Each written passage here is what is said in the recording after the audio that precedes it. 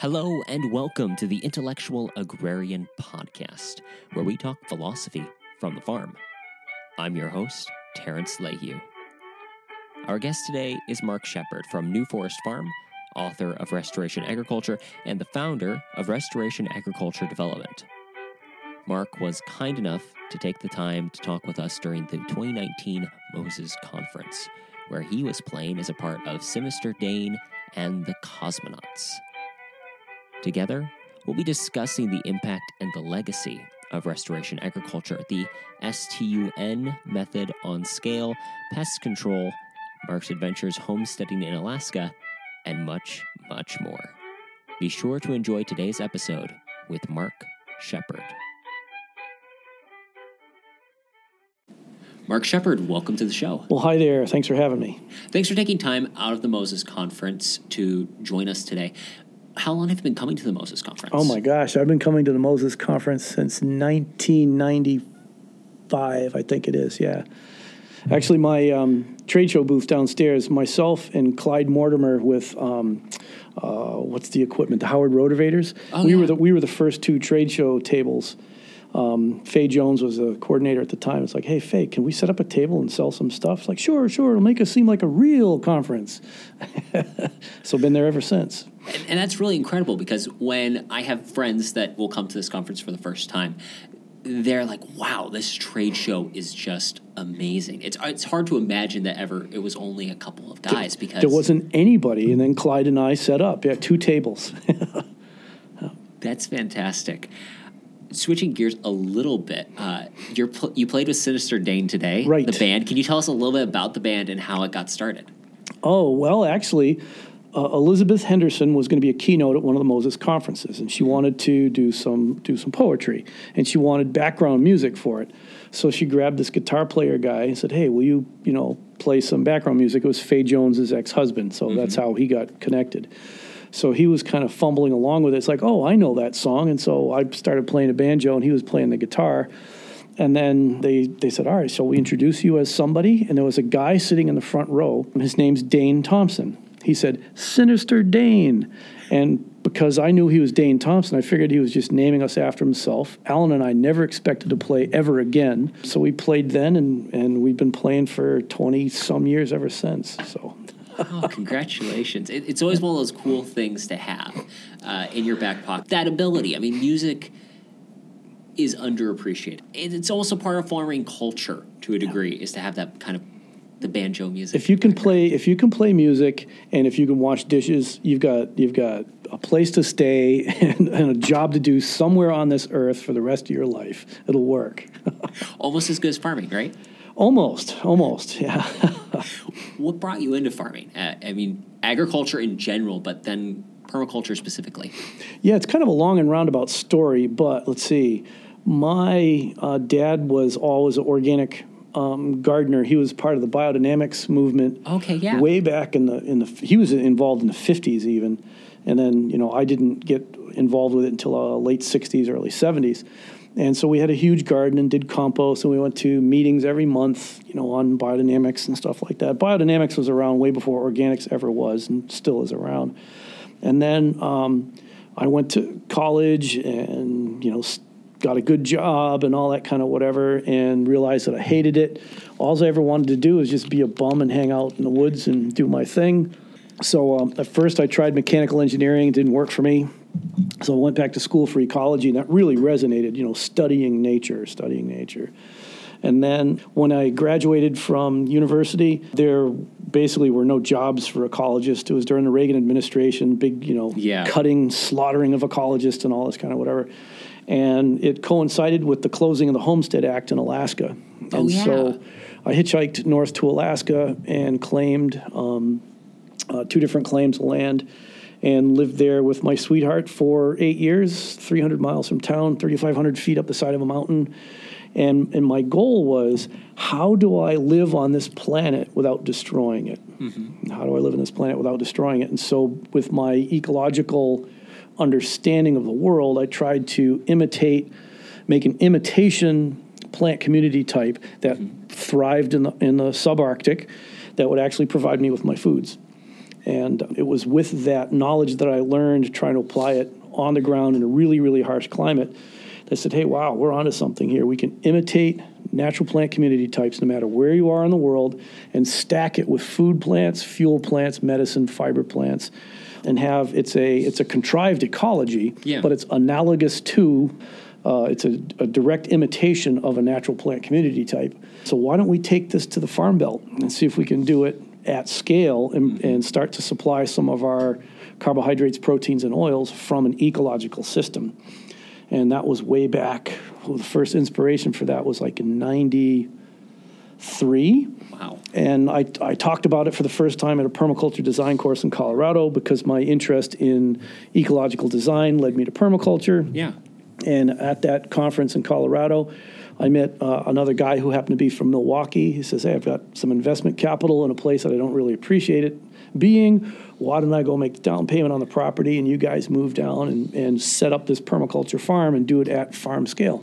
And so that's basically what I've been working on for the past 25 years of my life is designing and managing a agricultural property that's designed after a natural ecosystem and using it to pay its own way forward.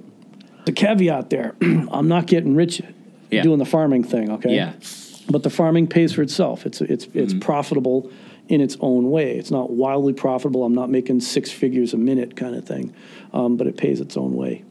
And it's work.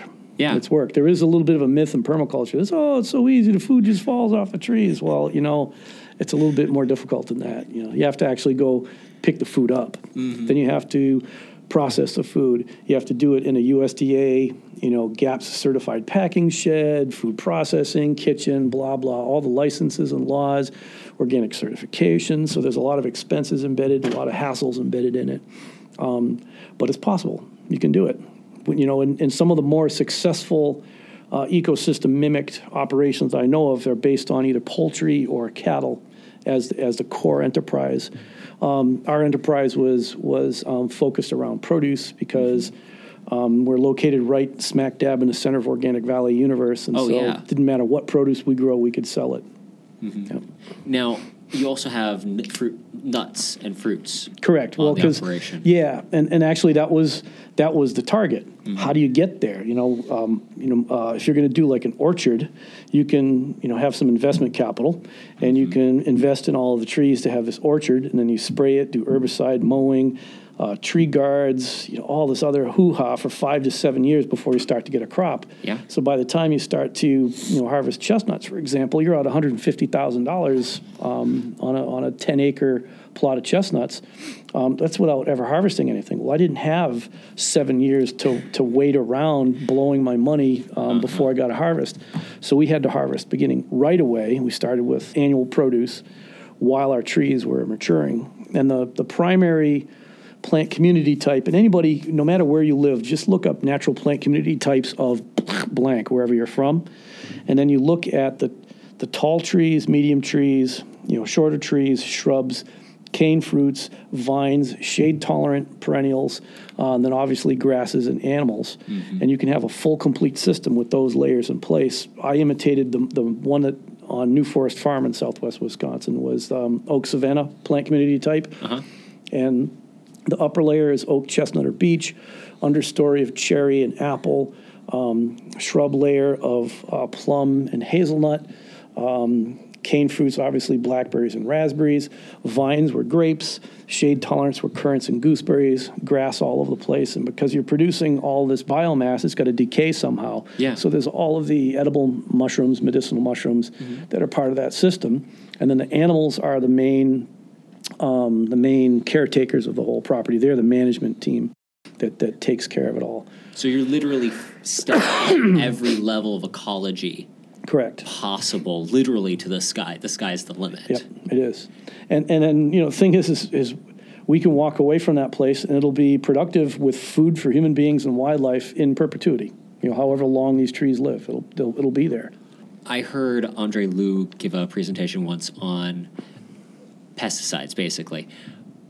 In that system, do you have an issue with pests, or does the system kind of take care of itself so you don't have to do any spraying? Well, in that system, we have every pest you could possibly imagine because we have all the different foods that we have, available to them.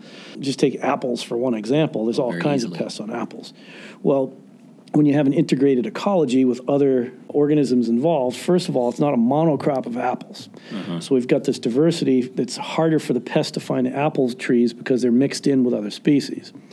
Then part of the management practices in the early spring, as soon as the snow is gone, there's poultry out there, and they're scratching up the ground, and as soon as it warms up, they're eating the first emerging pests. So they're the first wave of pest control. Then in June, there's what they call the June drop. At least it's in June around here. It's earlier some places, later some other places. The June drop is caused by the first pests lay an egg in the apple, and once that critter hits the core of the apple, some kind of chemical signal goes to it, and it decides to abort the fruit. Yeah. So the fruit falls to the ground with a worm in it, a pupa, and then it would crawl, or actually a larva, then it would crawl out, pupate in the soil. Well, as soon as the June drop starts, we can turn the pigs loose out in the orchard, and they go through and they eat up all the apples. So the chickens are the first line of defense to eat all those first emerging pests. The one that they miss, the June drop cleans up that first huge emergence that's in there.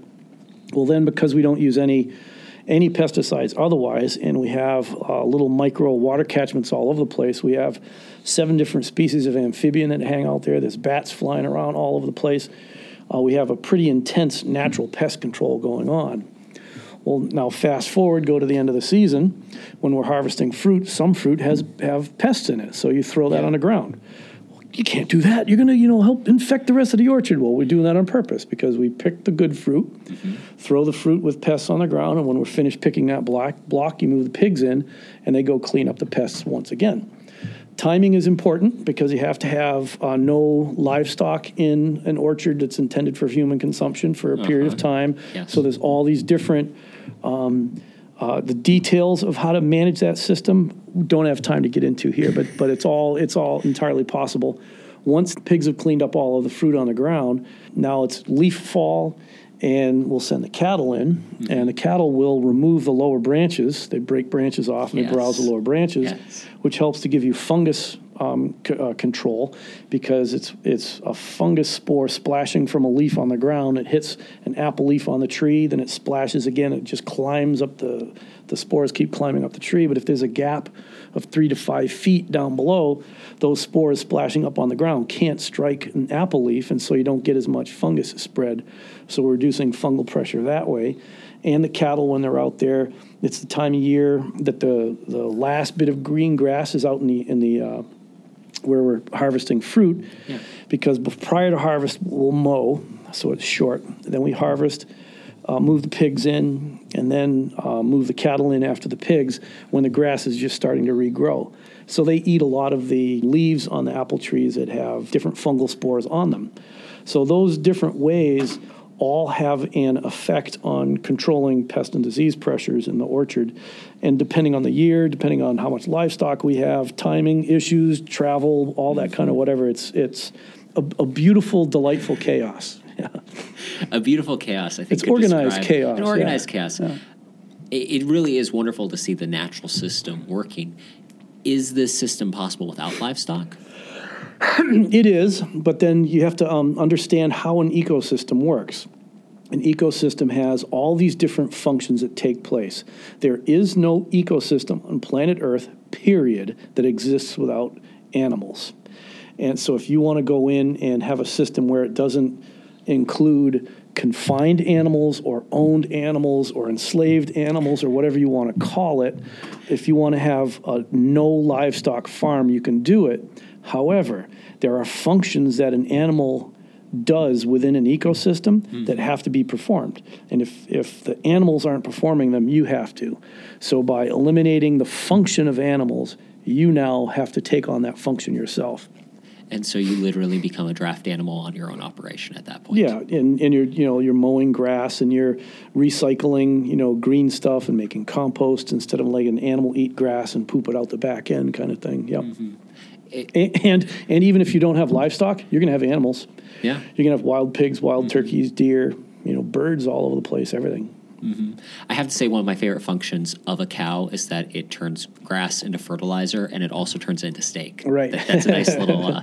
I'm a pork man myself. But you know what? A good pork roast. A good grass-fed hazelnut and chestnut finished pork roast, slow cooked on the wood stove all day. Yeah, you bet. Here's the problem with this show. I always end up hungry. Why not? I mean, why not? That's the reason we do this. So it's been 5 years since your book, Restoration Agriculture, is published. How have you seen the impact from that book? Have you seen a lot of it resonating with people, a lot of this stuff getting applied by farmers? There was actually, and I didn't realize it, it was why the book became so popular, is there were a lot of people who were frustrated with all the different modalities of permaculture or perennial agriculture, whatever it was at the time, and they knew they were onto something, and they didn't quite know what it was. And then my book came out, and it gave them permission to be them. It's like, hey, look, what I'm doing is okay, it's right, it's on the right track. I knew I was up to something, but I never put it into words. So many people have told me that over and over again. And then I've definitely seen a lot of uptake, people starting the practices, and there's also people who have been playing with words, trying to say, well, we're not just doing restoration, we're doing regeneration. Well, what that is that's a misunderstanding of ecology, because in ecology, we'll restore an ecosystem. Part of a restored ecosystem is regeneration. Regeneration ecologically means the ability of a population or a plant community type or an ecosystem itself to propagate itself, expand its range, and adapt to change according to the disturbance regime of its place. And so the folks who say, well, we do more than restoration, we do regeneration, they miss the whole point, is that you do the restoration and regeneration is part of it. Yeah. Because if you have all these plastic hoops and you're building all the carbon in your soil and you're calling yourself regenerative, and if a fire comes through, like I know these places in California, and burns it to the ground, if it can't pick itself up and rebuild itself, it's not regenerative. It has to be able to regenerate itself. And a restoration, the word was chosen on purpose to immediately, tie itself to restoration ecology, as we're putting ecosystems back into a restored state so they now are fully functional on their own within their disturbance regime of an area, with the rainfall of the area, the soil types of the area, and they're self-perpetuating and they regenerate through time. It is incredible. I've recently been talking with another guy we've had on the show before a couple of different times, Scott Hebert, and we've talked about how great books that we really enjoy, they're the ones that they articulate an idea that's like at that periphery. We know it's there. It's there. It's just it hasn't quite formed into words. And then an author comes around and takes the idea and puts it into words. And those are the books that tend to be most meaningful. Well, and what I had to do is my problem was, it's like people ask me what I'm doing, and it's like I didn't have a soundbite for what I was doing. Yeah. So I just had to explain, all right, look, it's not a scientific treatise. It's not, it's not a how-to manual. It's like I'm explaining, this is what I did. Yeah. And this is why I did it, and this is how it works. Well, and that's cool with New Forest Farm, is that you literally see it. It's not like you're simply going, well, this is the idea and conception and the theory that I'd love you to try. You've actually done this. Yeah. And there's so many people I've seen, like a lot of people reviewing it. Well, I've seen numerous flaws in his arguments. It's like, dude, I'm not arguing anything. Look, here it is. Come walk in it, And can New Forest Farm, or could New Forest Farm be way more productive than it is right now? Absolutely. Sure. Like I said, why did I get into agriculture? Way back when, because I just wanted to be a bum. I'm a lazy bum. I'm working more on the breeding of plants that survive sheer total utter neglect than I am on producing the highest crop yields that I possibly can. And I'm not interested in working my arse off anymore. Yeah. I'm just not into that anymore. Well, and I think that's so much of the quality of life is where you find your joy. In agriculture, you can work yourself to the bone to make as much money as you possibly, but when you do that, you're just doing what someone else expects or wants. Right. I mean, unless that's your drive. And your numbers look good, it's great. Yeah, but one of the things that I like doing is also, playing music and sitting around the campfire and singing ridiculous songs, about pesticides and herbicides and environmental social justice. So how have you seen your work evolve in the last 5 years since the book's publication? My work in the last 5 years, I'm doing a lot more design and installation for other farmers. You can do it yourself. Go for it. It's a blast. Yeah. But there's many people that just don't want to be bothered with the do-it-yourself. It's like, hey, set it up, design it for me, and let's go. There's a lot of folks out there in the regenerative, I'll put it in quotes, regenerative space that are doing farm design, sustainable farm design and all that kind of stuff. And you go see them, they walk around your place, they draw you a pretty picture, they generate all the maps, and there you go. It's like, well, that's not what we're talking about. What we're talking about is we go out, we survey the land, and we drop a bulldozer blade, and we start making ponds and swales, lay out alleys and cropping systems, and plant the trees, and, you're good to go. We'll do everything from sit down and have a conversation and walk around the farm to absolutely everything, design it and install it and plant all the trees. That is, it's pretty cool because it's more than words versus action. Right. We can always say something. Doing it is an entirely different matter. To somebody, one of the things I've noticed, you asked earlier question about what I've noticed about writing a book. You write a book and people start memeing you. Yes. And as long as they meme me from words that I actually said, I'm okay. There's some memes out there I was like, look, man, I didn't really say that, but I can't, how do you stop something that's out there? One of the ones that recently came out, it was done in my tone of voice, so I could see it could be me. It says, look, until you have biology in the ground, you haven't done anything. It's like, all right, maybe I did say that, but so...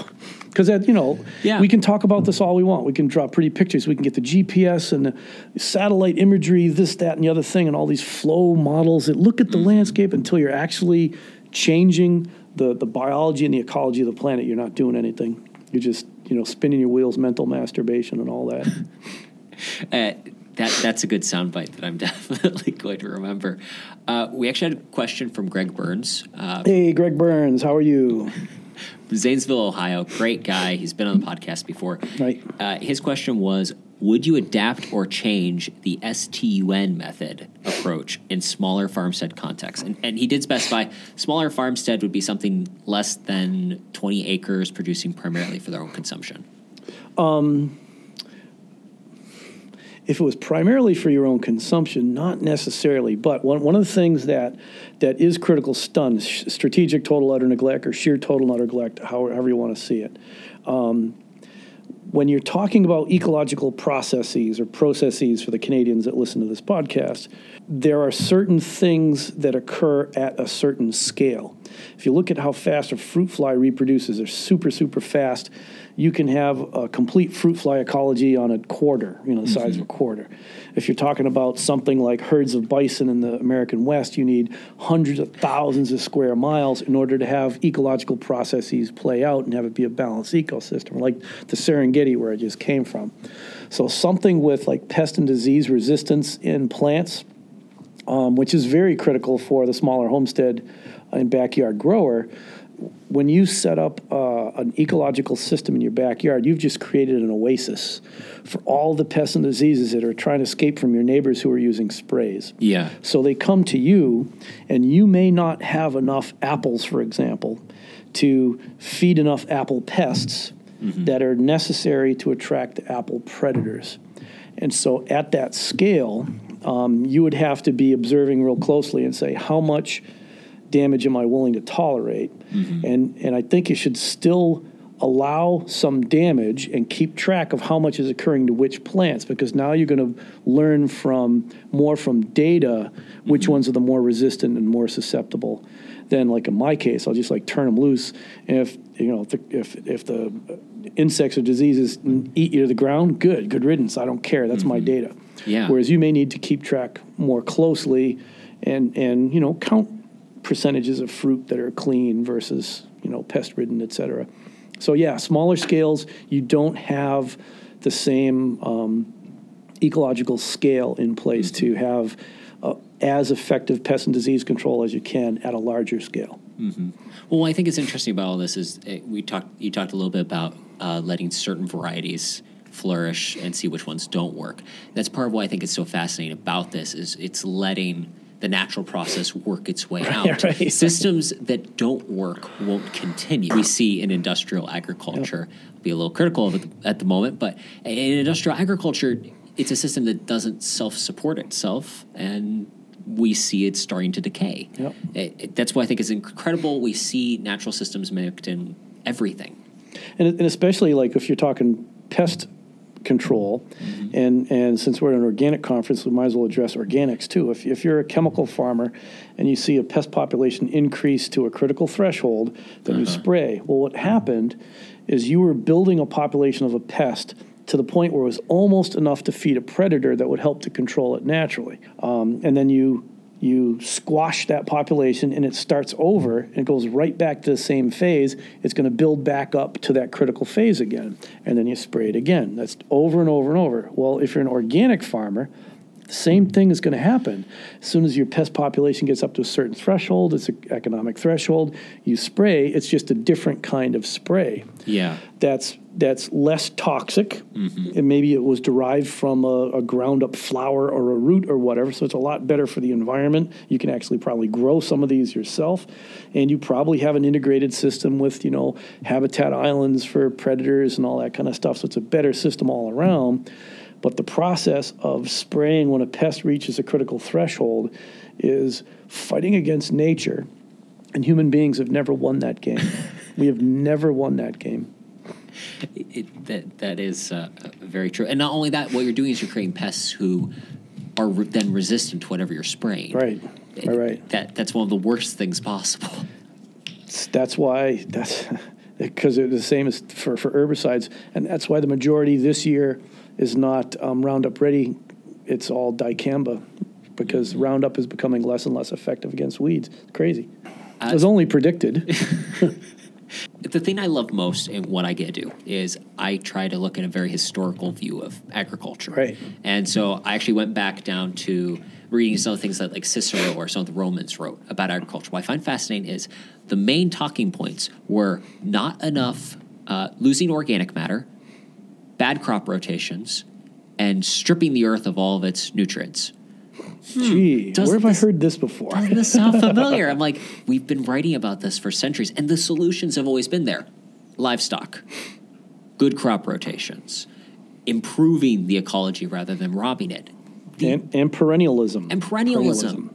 I mean, using these plants. And it's the relationship between the plants, the management, livestock, and the actual plant life itself. We need that rotated economy that work together instead of trying to extract. Instead of fighting against, yeah. And if you do your homework, do your history, every culture that it's based its staple food crops diet, that's carbohydrates, proteins, and oils, that's based its staple food crops diet on annual plants, has ended up in ecological collapse, social collapse, economic collapse. Every single one of them. And yeah, that. Of course, we're different. We make walls between ourselves and other countries, and Yeah, because we're so much better. That this isn't true, folks. We're just being a little sarcastic here. So switching topics a little bit. We were at the Acres Conference. That was where I got a chance to hear you speak on the water management. What made you decide to explore more about water management? It was in restoration agriculture. Yep. What made you decide to expand on that as the next book? Well, for one, I first heard about managing water on agricultural properties in a book by J. Russell Smith called Tree Crops, and he mentions these high-back terraces, to prevent erosion and overflow. And I was able to see, in places around me about all this erosion and floods and stuff like that. And so that was kind of really got going in my mind. Well, then in restoration agriculture, trying to describe some of the major worldviews of how water is managed on farms. And it's like, I can't do this in one chapter. So in one chapter, I punted. I basically introduced it, talked about it, says it's important, do it, and then walked away. Well, the book Restoration Agriculture actually was supposed to be 6 books. Okay. Restoration Agriculture is an overview. And then these follow-ups will be, a more dialed-in approach to each one of the major points. And since water management is so critical, no matter where you live, that's the first one to come out. And it's the book has turned into a, let's just say, a bizarre, twisted nightmare, because every time we come up with something and we're almost finished, something else comes up and changes what we had learned earlier. So it's almost there, 99.999% there. Next couple of weeks, I'll be done with my part. How about that? Hey, that's then it's great. all at the editor. Yeah. I'm looking forward to reading it. I've always kind of taken for granted myself. I just hadn't thought of it. But then even after, literally just after I listened to your session, it was the last one I went to at Acres, I'm then driving to visit my friends out in Tennessee. And as I'm driving, I'm seeing these hillsides that are just, you see where the water's been going through, and you see the erosion. You're going, holy crap. Dear goodness, we're losing our topsoil. Fast. Oh, well, that's actually good news. USDA says on average we're only losing 2 millimeters of topsoil per acre per year. That's, the United States' largest export by weight is soil. That comes from a book called A Geography of Hope. It's like, hope? Anyways, yeah. Well, Mark, thank you so much for taking the time to speak with us here at the conference. Where can people go to learn more about you and your work? Well, you can go to one of my couple websites. One is restorationag.com. That's a Restoration Agriculture Development Company. We're the consulting farm design and install crew. We have everything from civil engineers to, designers and ecologists on staff. And one of the things that we're quite proud of is every single one of us who works with Restoration Agriculture Development, we live this way. We don't just talk about it, we live this way. And then the other one is the Tree and Shrub Nursery, forestag.com, forestag.com. And that's our edible woody crops nursery.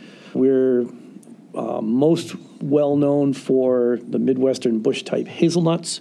We're the largest producer of the hazelnuts in the Midwest, and of course chestnuts and pine nuts. So those are big three: are hazelnuts, chestnuts, and pine nuts. So that's how you can get in touch with us. Well, thank you again, Mark. Yeah, thanks for having me. Big thanks again to Mark for taking time out of the conference to talk to us. It was a great conversation. Links to Mark's work can be found in the show notes, which can be found at intellectualagrarian.com/Mark Shepard. If you're new to the show, we'd appreciate if you would subscribe, whatever your podcast player choice is. While you're there, please leave us a nice review, letting others know how great the show is. Tips on how to subscribe can be found at intellectualagrarian.com/subscribe, with links to all your favorite podcast hosts, and tips on how to leave a review can be found at intellectualagrarian.com/review.